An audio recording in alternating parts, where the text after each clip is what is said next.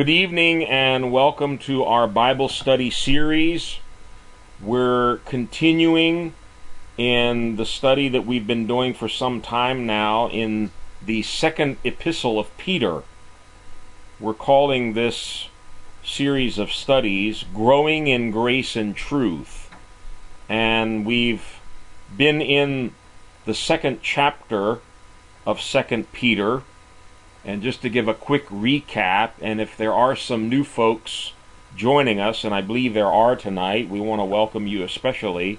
You can find the notes and recordings for all of the previous sessions in this Bible study at our church website. That's found at new-life-ministries.org. And if you follow the prompts there, you can find both the audio and the written notes for these studies. Again, this is called Growing in Grace and Truth. And if you are following along in the outline notes, we're on page 29. And just to give a little review of where we've been up until this point, the second chapter of 2 Peter deals with the subject of false teachers and false prophets. And we've seen that this is quite a broad and extensive topic in the Bible. And because so much of Scripture is devoted to it, I believe that you and I should also study these verses very carefully and understand that both the Old and New Testaments have promised us that there will be many of these false teachers, false prophets, and false leaders. And we should be armed with truth. We should have discernment. We should be able to recognize these things and to avoid them at all costs, because as we've already seen, the activities of false prophets and false teachers are very dangerous and very destructive. And it's not just that they have a slightly different opinion about some obscure Bible verse, but we saw that in the beginning of this second chapter, their modus operandi is to sneak in amongst believers. They come in as wolves in sheep's clothing, but they begin to introduce what Peter calls destructive heresies, very dangerous teachings that can actually end up in the eternal damnation and perdition of souls. So this is not a light topic. It's a very serious subject, and we need to take a very close look at what Peter has to say here. And again, I'll mention 2 Peter was the final writing that Peter was leaving to the church. And he indicates in this letter that he had come to the end of his life, and he realized that very soon he was going to be departing from planet Earth. And I always place a lot of weight and importance on someone's last words. And of all the things that Peter could leave behind for his disciples, these were the words he chose to write.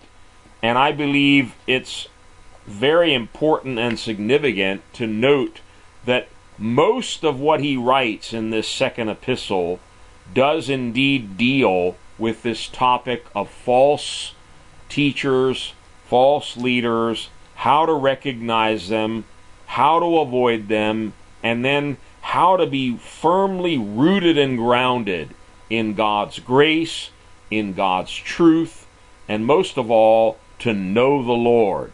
If you and I know the Lord, and we know the truth of His Scriptures, and if we're living in grace, growing in grace, walking in grace, we're well on our way to being able to recognize and avoid these kinds of deceptions that are going to be proliferating in these last days. Jesus and the apostles, we saw, warned us that in the last days, and trust me, we are in the last days, we're in the last hours, that there would be many false prophets, many false teachers. And the troubling part about the predictions of both Christ and the apostles, that many would be deceived by them.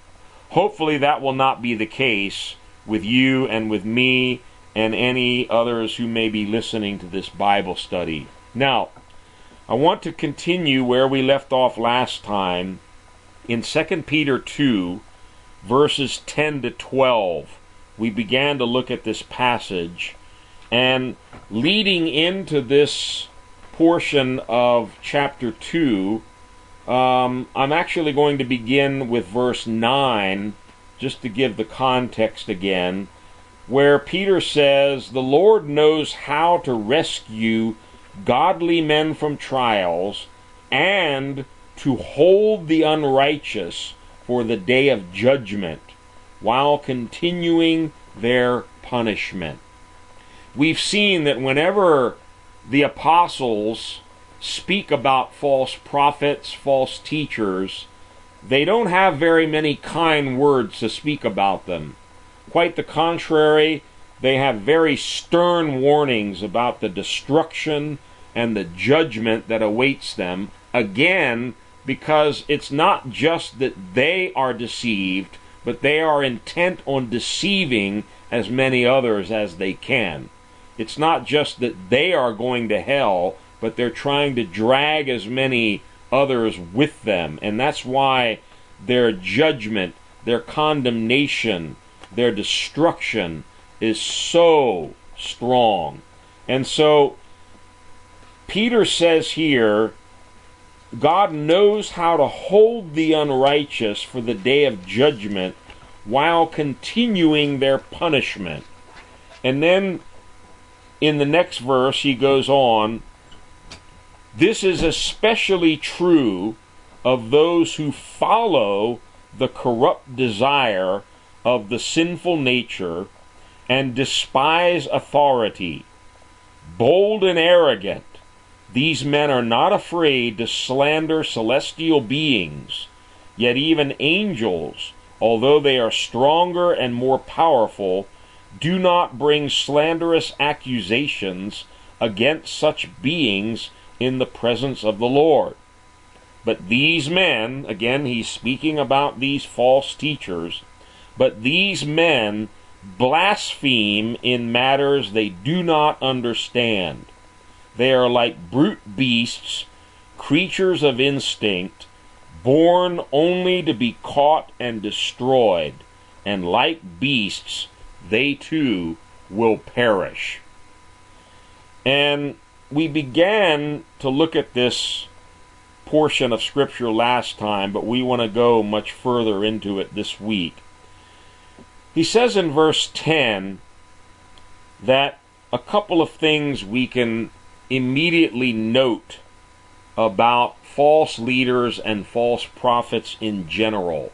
And I'll call your attention once again to a very important scripture that we're going to keep coming back to in this section, and that's Matthew 7, verses 15 and onwards, where Jesus referred to false prophets. It's where he talked about wolves in sheep's clothing. And the important thing we want to keep looking at in that passage is where he said, "By their fruits you will recognize them." There are certain fruits, undeniable fruits, that can be seen in the life of a false teacher, a false prophet. And you and I need to learn how to recognize these fruits. And let me emphasize again, he does not say, "By their gifts you will recognize them." You might be deceived by their gifts. They might have charisma, they might have a beautiful singing voice, great preachers, they might prophesy for hours on end, they might have marvelous gifts and miraculous powers. That is not what Jesus is talking about. By their fruit you will recognize them. Fruit refers to their life, their behavior, their character, their conduct. And we must be very careful to distinguish between gifts and fruit. Gifts are great. We believe in the gifts of the Holy Spirit. We encourage people to move and operate in the gifts of the Holy Spirit that are being manifested in their lives.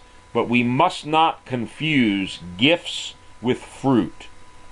Jesus was very clear, by their fruit you can recognize them. False prophets often go unnoticed in churches because all the people are looking at are their gifts. Wow, he has such a gift of prophecy. Wow, the people fall down under the power when he lays hands on them. That's all great. The sick are healed when so-and-so comes into the church. Praise God, we believe in all of that. But look also at their fruit. What kind of a life are they living? And the first thing that Peter mentions here, they follow the corrupt desire of the sinful nature. We talked about this last time. We won't spend a lot of time here again. But one of the first fruits that you notice in a false leader is their life doesn't seem to line up with their preaching.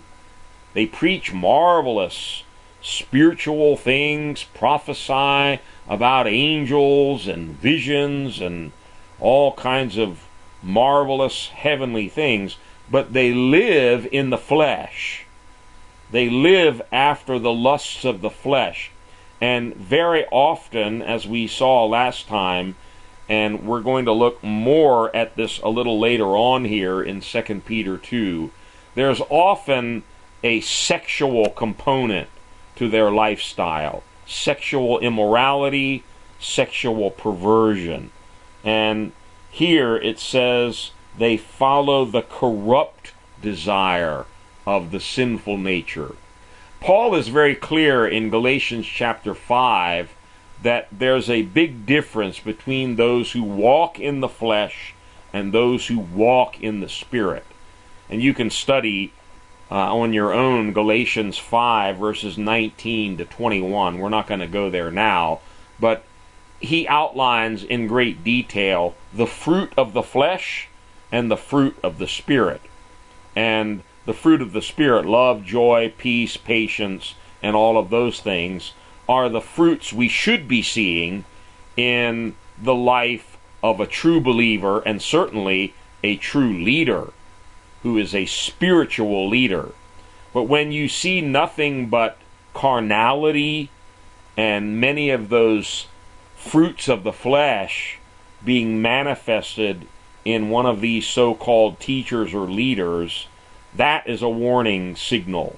They're walking after the corrupt desire of the flesh, the sinful nature. The second thing that we began to look at in this passage, and I want to spend much more time with it tonight, it says they despise authority. They are bold and arrogant, and they are not afraid to slander even celestial beings. And after years of studying this myself, one of the easiest ways to recognize a false prophet and a false teacher, this is one of the hallmarks of every false prophet, every false teacher I have ever known or been in contact with. And trust me, in 40 years of ministry, I've met quite a few of them. They despise authority. If you study them carefully, you'll begin to find a certain common denominator. They cannot submit to authority. They are fault finders. They're very critical of people who are in authority, and they have 10,000 reasons why we shouldn't respect or submit to that authority.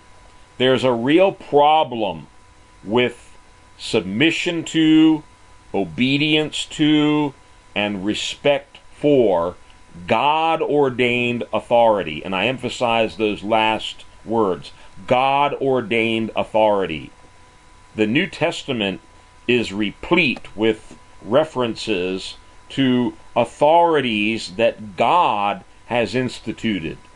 God has instituted civil authorities, governing authorities, from the president or the prime minister right on down to the policeman on the corner. These are authorities that have been established by God as part of what we call civil government that maintains civil order in a society.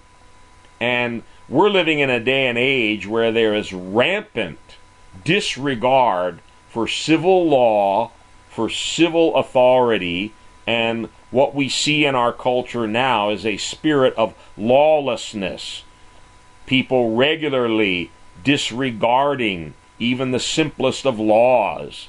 People driving around with false driver's licenses. People refusing to obey even speed limits. People refusing to pay taxes. Just disregard for the civil laws of the land. It's a sign. But in these false prophets and false teachers, it goes way beyond that. They have a disdain for God-ordained authority within the church. Now, just as there are civil authorities, there are authorities in the home.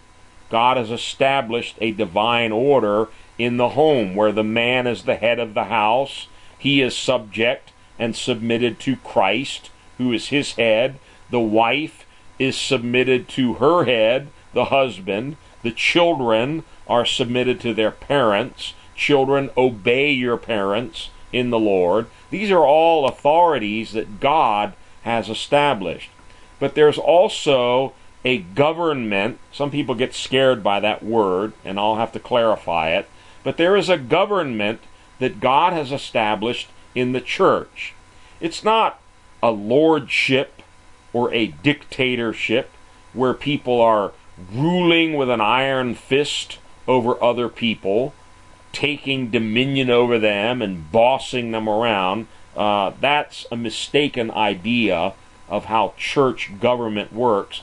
Nevertheless, there is divine authority that God has established in the church. He has set certain leaders, certain people in positions of responsibility and leadership in the church by their calling, by their anointing, and we must learn how to respect and submit to those God-ordained authorities in the church.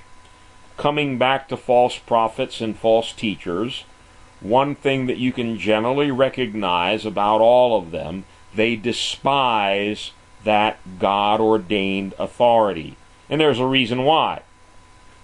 And a couple of verses we read last time, I want to read again because I think it highlights the reason why they have such a disregard and disrespect for authority.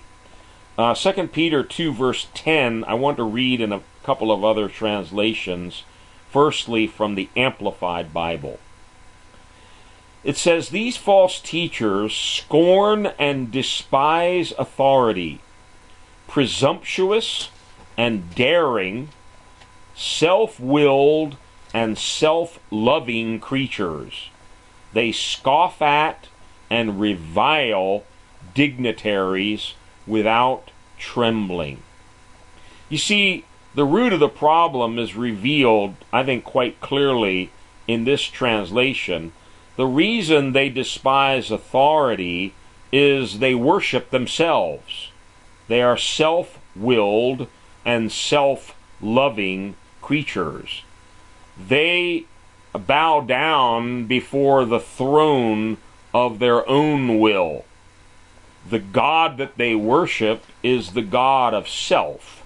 They're self-willed and self-loving creatures, and therefore they despise any other form of authority. And I think the Message Bible brings this out even more clearly. It reads as follows: God is especially incensed against these, quote, teachers who live by lust, addicted to a filthy existence. Note these next words carefully. They despise interference from true authority, preferring to indulge in self-rule. Insolent egotists, they don't hesitate to speak evil against the most splendid of creatures. They despise interference from true authority. You know, when you're breaking the speed limit or cheating on your taxes or breaking some other kind of a law, you don't like to see a police car coming down the road. And you certainly don't want them interfering with what you're doing, because in your heart of hearts, you already know that you're breaking laws. You know that what you're doing is wrong. When you and I are living right, when we're walking in God's grace, we're doing everything that we know to do to please the Lord, we're not afraid of authority. But when we know that we're doing wrong, we despise anyone who would try to interfere with our activities. This is the real root of the problem. They despise interference from true authority. And not to get too far off the subject, but the churches across America and even in many other countries now are riddled with people who don't want anybody messing with them. They don't want anybody interfering with them, telling them what to do, or even suggesting that they need to repent or change their lifestyle. Rather, as we have studied in previous Bible studies, they look for false teachers who will tell them what their itching ears want to hear. Now, that can be a very dangerous condition that opens up the way for false teachers and false prophets to begin to deceive and to delude us. So we must be very careful to keep our heart in a state where we're always ready and willing to receive correction, to hear God's word spoken to us, counsel given to us, suggesting that maybe we're going the wrong way. Maybe we need a course correction. I'll be very honest with you. I am still here today because of men and women who spoke into my life and had the courage to say, brother, you know, what you're doing right now is wrong. Your attitude is wrong. What you're doing is not right. And here are some scriptures for you to consider. I thank God for godly correction. I thank God for people who, under the anointing of the Holy Spirit and under the authority of God, can speak into other people's lives and bring that kind of correction. False teachers don't want any of that. They despise interference from true authority, preferring to indulge in self-rule. I'm the leader. I'll make all the decisions. I don't need anyone telling me what to do. The Message Bible calls them insolent egotists. They're basically self-willed, self-loving, self-worshipping creatures. And it's a very dangerous condition to be in. As I've mentioned repeatedly, the book of Jude is very, very similar to this second chapter of 2 Peter. And we keep jumping back and forth between the two because there are some interesting similarities, but also some interesting differences. And we can add a little bit more to 2 Peter by reading companion verses in the book of Jude. And I want to read 2 verses from Jude that seem to go right along with this section of 2 Peter.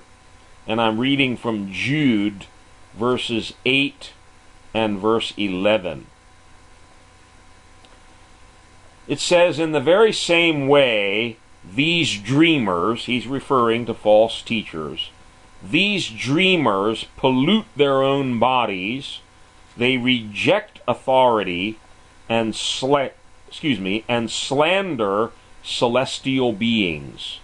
Verse 11, "They have been destroyed in Korah's rebellion."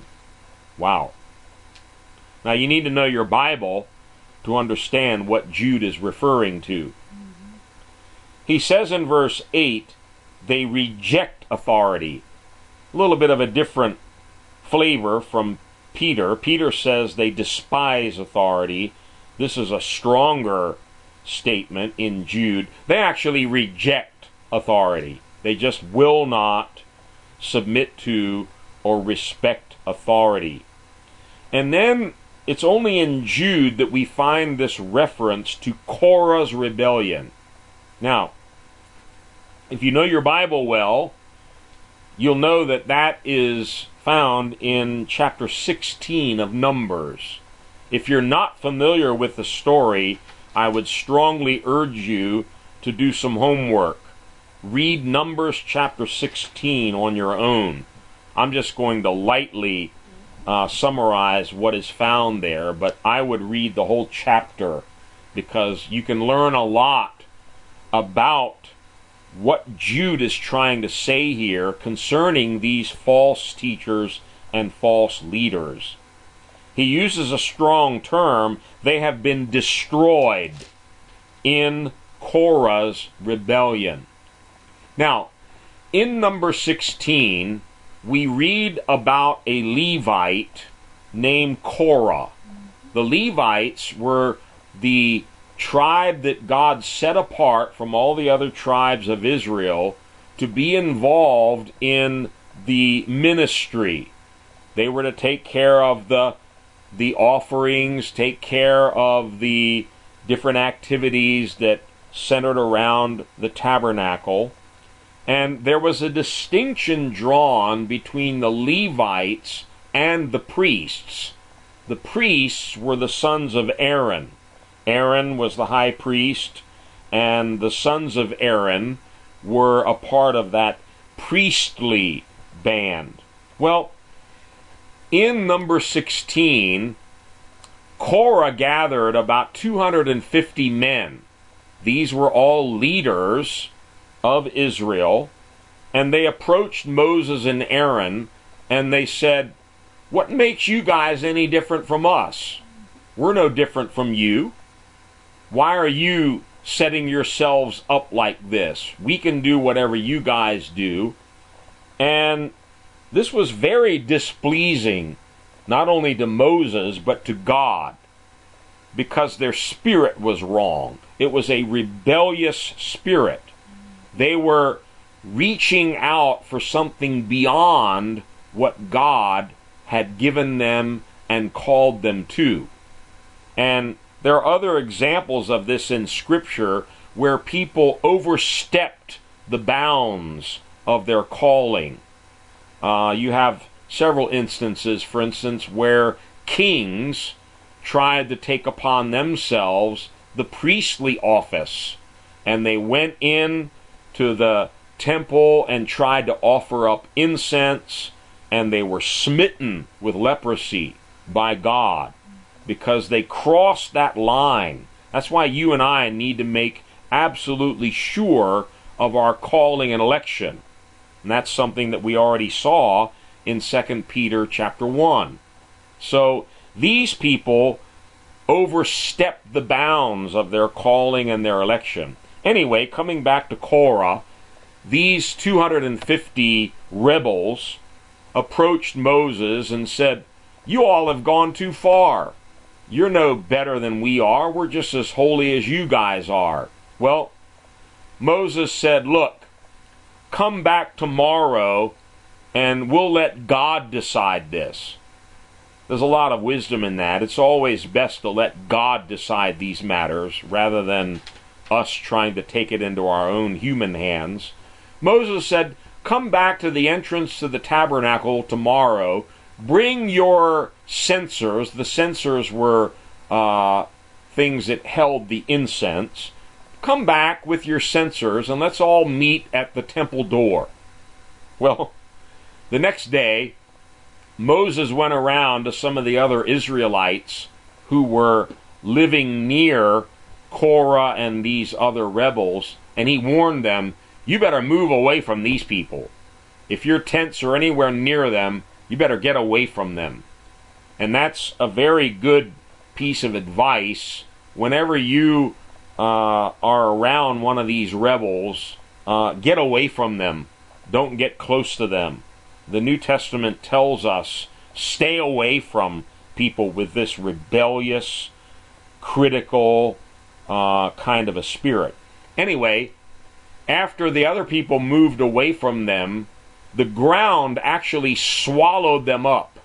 Korah and his whole family were swallowed up. The ground opened up and literally consumed them. And then fire broke out and burned up all the rest of the rebels to ashes. Serious situation.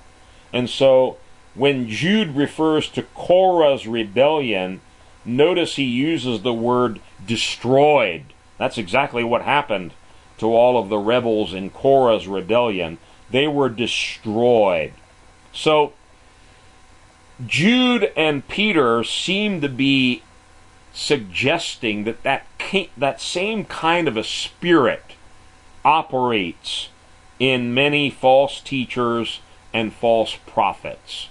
They think they're better than everyone else. They don't need to listen to anyone, respect anyone, obey anyone, because they're the ultimate authority. And in their pride and in their rebellion, they reject authority, they slander even celestial beings, it says. And if they're willing to slander celestial beings, imagine how they're willing to talk about pastors, deacons, or other leaders in the church. So, this despising of authority, this rejection of authority, this spirit of rebellion is a very common trait. It's one of the fruits that we can recognize false teachers and false prophets by. And let me come back to something I was saying earlier. These same people are often very gifted. Oh, they may be very gifted, talented musicians, excellent preachers. They may have the gift of prophecy. The power of God may operate in their lives, but listen very carefully, because out of the abundance of the heart, the mouth speaks. And you'll begin to hear a very common refrain. They are fault finders. They're critical of people who are in authority, and they refuse to submit to authority. And very often that is evidenced by the fact that they jump from place to place to place. They jump from church to church to church. They always find something wrong with this church, and so they've got to move on to another one. I call them Christian grasshoppers.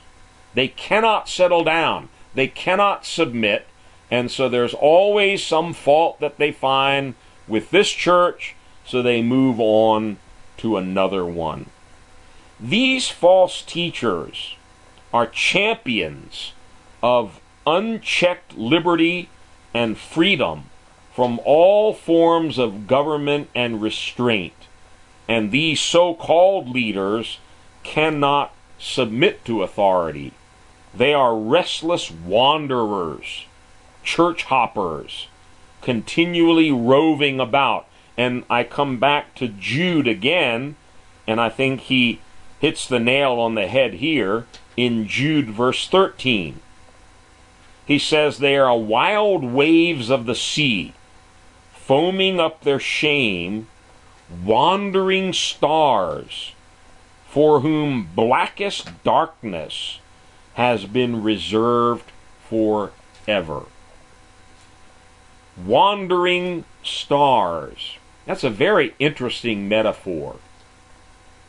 If you know anything about stars, planets, any kind of a celestial body that is moving around in outer space, they are all governed by very definite and specific laws.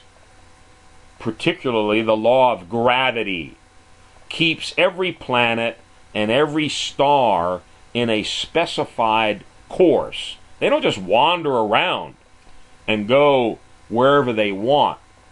It's interesting, the name planet means wanderer, and it came from a mistaken idea of what these heavenly bodies were before the invention of the telescope and before scientists were really able to analyze why planets move the way they do. When they would look up at the night sky over a period of time, some of these planets just seem to wander around in the sky. But now that we have telescopes and we can observe what's happening, they are not wandering at all. They're following very specific elliptical orbits around the sun that are defined by very elaborate mathematical equations. Just one other evidence of the incredible intelligent design of our Creator throughout the universe. So stars, generally speaking, don't wander around. Planets don't wander around. They follow very specific courses that have been charted for them. But Jude, referring to these false teachers and leaders, it's interesting that he uses this term, wandering stars. They're not governed by the normal laws. They're not governed by the church government and authority that was established by God. They're their own bosses. They are self-ruled. They're self-worshippers, and their whole world basically revolves around me, myself, and I. So this is a very important fruit that we can use to recognize false teachers and false prophets. And let me also interject here. If you and I are ever going to be a good, godly leader, we must first learn how to submit to leadership.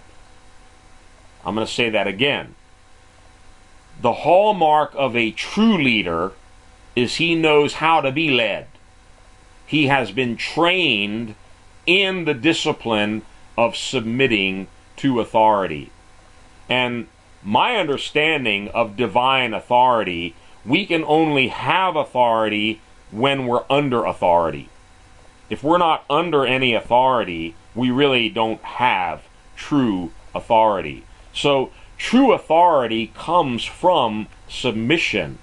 And true leaders are those who have learned to submit to God-ordained authority and leadership that He placed over their lives, to correct them, to teach them, to mentor them, to train them. They respect that authority, and they understand the importance of God-established and God-ordained authority in the church. Not so with false leaders. They never learned to submit to or to respect authority. Quite the contrary, they despise it and they reject it. And if you listen to them carefully, their speech often belies what's in their heart. You'll hear things like, I'm not submitting to any man, it's just me and God. I listen to God, and I take my orders only from God. That sounds real spiritual, but it is totally, absolutely unbiblical. And people who have that mistaken idea about submission need to study and learn from the Scriptures. The Bible is full of exhortations for you and for me as believers in Christ to submit to human authorities that He places over our lives. Starting as little children, children, obey your parents in the Lord. And then, as citizens, obey and respect civil authorities that have been placed over you. Romans 13 talks about that. In Ephesians, Paul addresses a number of these different areas of our lives where we are to submit to human authority. In Ephesians 6, he starts off the chapter with children, obey your parents. Then a few verses down, he says, slaves, obey your masters. Well, we don't have slavery in America anymore, but we do have employment, and I think the same principle applies. Employees, obey and respect your employer. And then in Ephesians 5, he talks about husbands and wives. Husbands love this passage. Wives, submit to your husbands. And they use that, wife, you better do what I say, and you better respect me, and you better listen to everything I say. But if you study the whole passage, it's very clear the husband must submit to Christ. So if a husband's not submitted to Christ, he's not going to have any spiritual or moral authority to discipline his home, his children, or to garner respect from his wife. So, everywhere we look in the New Testament, there's a call to obedience and to submission.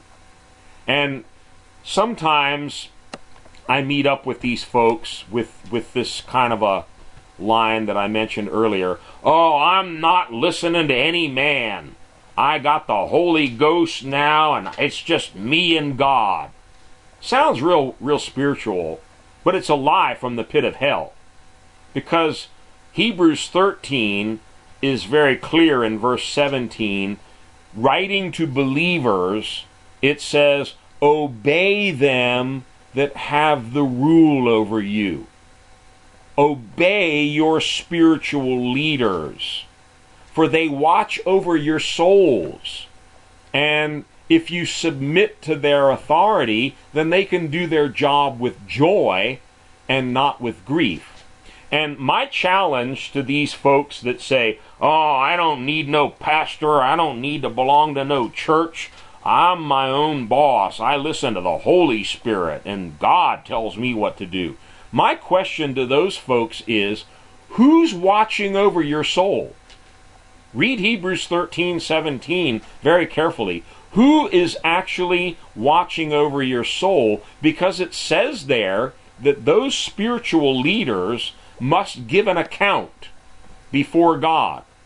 So if you have no one that's watching over your life, then no one is responsible to give an account for you before God. And you know what that means? You're on your own, buddy. I don't want to be in a place like that. I want people watching out for my soul, and I want people who feel responsible for my life, who are going to have to give an account. That if they see something going wrong in my life, they're responsible to pray for me, and yes, maybe even to come and give me counsel, give me advice, or possibly even correction. Okay? So, submission to human authority is something that is very clearly taught in the New Testament. We are to respect those whom God has placed over us in the Lord. And again, this isn't about human institutions, human titles. Well, we're going to make him president and make him vice president, and he's senior pastor and he's associate pastor. These aren't human positions. These are positions that are filled by God. And when God places a pastor or an elder or an apostle over your life, you are responsible to submit to them, respect them, and listen carefully to what they say in the Lord. Now, if they tell you to go out and commit murder or commit adultery, obviously you're not going to obey them, because we obey authorities in the Lord. And that applies to civil authorities too. In the early church, they were trying to tell the apostles they couldn't preach anymore.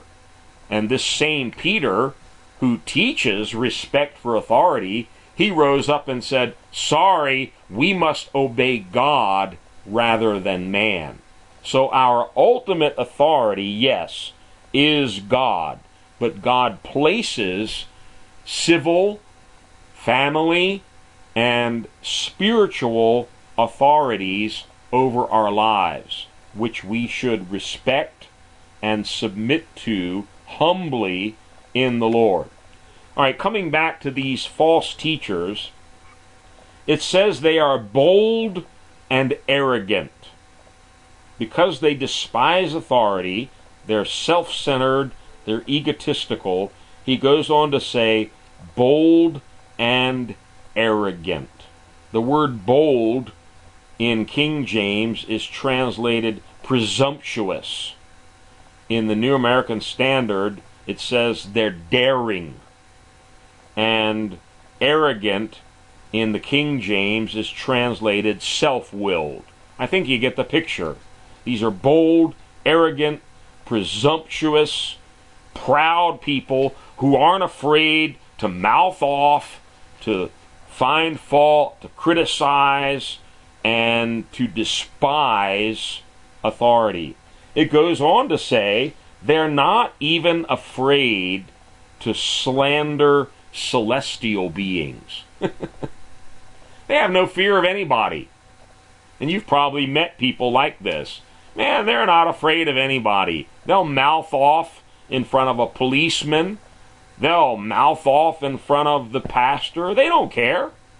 They have no fear of God. They have no fear of anybody. They're not afraid to slander, revile, and scorn dignitaries, including celestial beings. My point is, if they're not afraid to slander a celestial being, they're surely not afraid to criticize the pastor. In contrast, and Jude follows along with this line of reasoning, in contrast, holy angels, angels who have remained faithful to God, who might have even more of a right because of their greater power, we're told that they do not dare bring an accusation against inferior angels. Let me read Jude verses 9 and 10. But even the archangel Michael, when he was disputing with the devil about the body of Moses, did not dare. Remember, the false teachers are daring, but godly angels do not dare to bring a slanderous accusation against him, but said, "The Lord rebuke you." Yet these men speak abusively against whatever they do not understand, and what things they do not understand by instinct, like unreasoning animals, these are the very things that destroy them. If you study over these verses, you begin to get a clearer and clearer picture that will help you to recognize a false teacher or a false prophet if you happen to be in contact with one. They are arrogant, they have a big mouth, and they're not afraid to blaspheme, to slander, to talk bad about anyone. These false teachers, like brute beasts, it says, ignorantly blaspheme and speak evil about matters that they don't even understand. That's interesting. They're often criticizing, they're talking bad about people and situations, and they really don't even know what they're talking about. They don't even have enough information to be saying anything, and like creatures of instinct, born only to be caught and destroyed, like beasts, they too will perish. Let me end our session tonight back in Jude again. Verses 16 and 18 seem to be addressing the same trait that is so evident in false teachers and false prophets. Jude verse 16, it says, "These men are grumblers and fault finders. They follow their own evil desires. They boast about themselves and flatter others for their own advantage." Notice again, this is all about me, myself, and I. They promote themselves. They boast about themselves. And somehow in their twisted thinking, they think that the more they can criticize everyone else and find fault with everyone else, the more that helps to lift them up and to promote their own agenda. These men are grumblers and fault finders. I've actually known a few people in my Christian lifetime, which is about 40 years, that quite honestly never have anything good to say about anyone. You can mention Billy Graham, you can mention any spiritual leader you want, and they'll immediately have 4 or 5 bullet points that they mouth off to criticize them, to find fault with them. These men are grumblers and fault finders. My advice is, if you're around someone who's always negative, they're always criticizing, they're always grumbling, the church is too hot, the church is too cold, the pastor's sermons are too short, they're too long, I don't like the songs they sing, I don't like the people in the church, I don't like the food they serve. If you're around somebody that's continually grumbling and finding fault, my advice is run. R-U-N. Run. Get away from them, because they're going to poison you.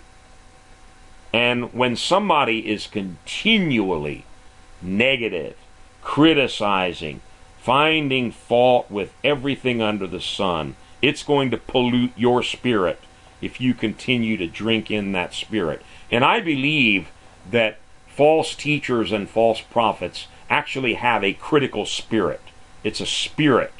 Now, we've all criticized, and we should repent for that, but this is beyond just, maybe you didn't like the sermon last Sunday, or you didn't like the suit the pastor was wearing or something. But when it becomes ingrained in the person, it actually becomes a part of them. It's a critical spirit.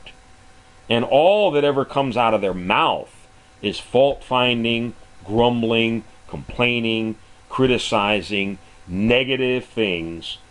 Jude says these men are grumblers and fault-finders. They follow their own evil desires. They're self-led. They boast about themselves. They worship themselves. And then they flatter others only for their own advantage. It goes on in verse 18. It says, in the last times there will be scoffers. King James calls them mockers, who will follow their own ungodly desires. So, putting all this together, and there's much more we could say, but I think that's enough to paint the picture. These false teachers and false leaders, there are certain fruits that are very evident in their lives that you can pick up fairly rapidly. One, they're carnal. And very often it leads to actual sinful behavior. And we're going to talk more about that a little further along. And it's often even sexual in nature. Sexual perversion, immorality, extreme indulgence in the lust of the flesh, while they prophesy and sing and promote themselves as great spiritual leaders. The second thing that is often very evident is this spirit of rebellion.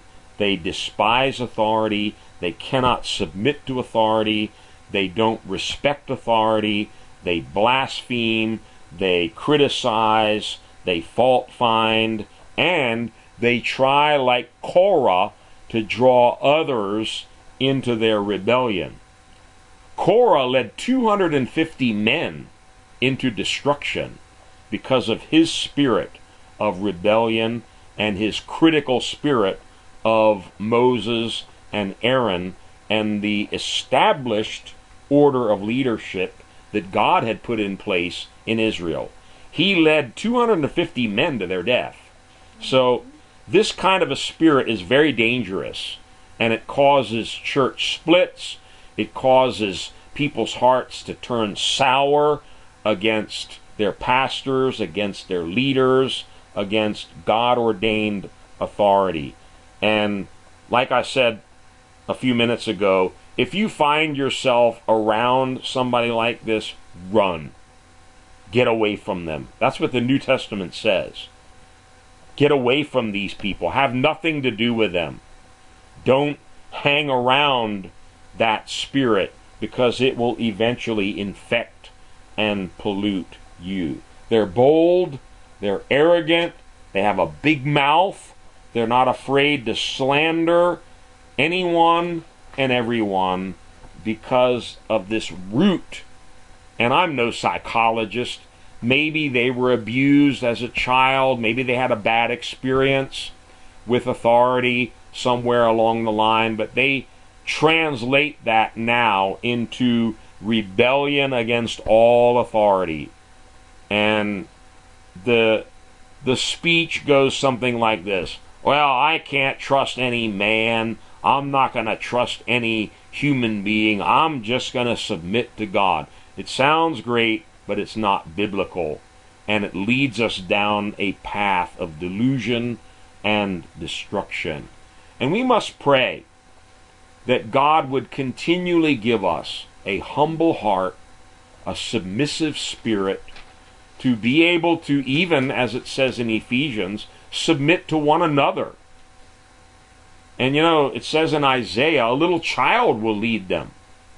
God may even use a little child sometime to speak to your heart. If you're humble enough, you'll be able to hear it. And we should always be ready and willing to listen to any kind of correction or criticism. It may be valid, it may not be. But when people criticize you, I would recommend going to your prayer closet and pray, Lord, do you have a message for me? Now, the criticism may be exaggerated, 90% of it may be blown out of proportion or wrong, but there may be 10% in there where God is trying to whisper something to your spirit. Those are people that grow spiritually, people who can take correction, people who can submit to and respect authority.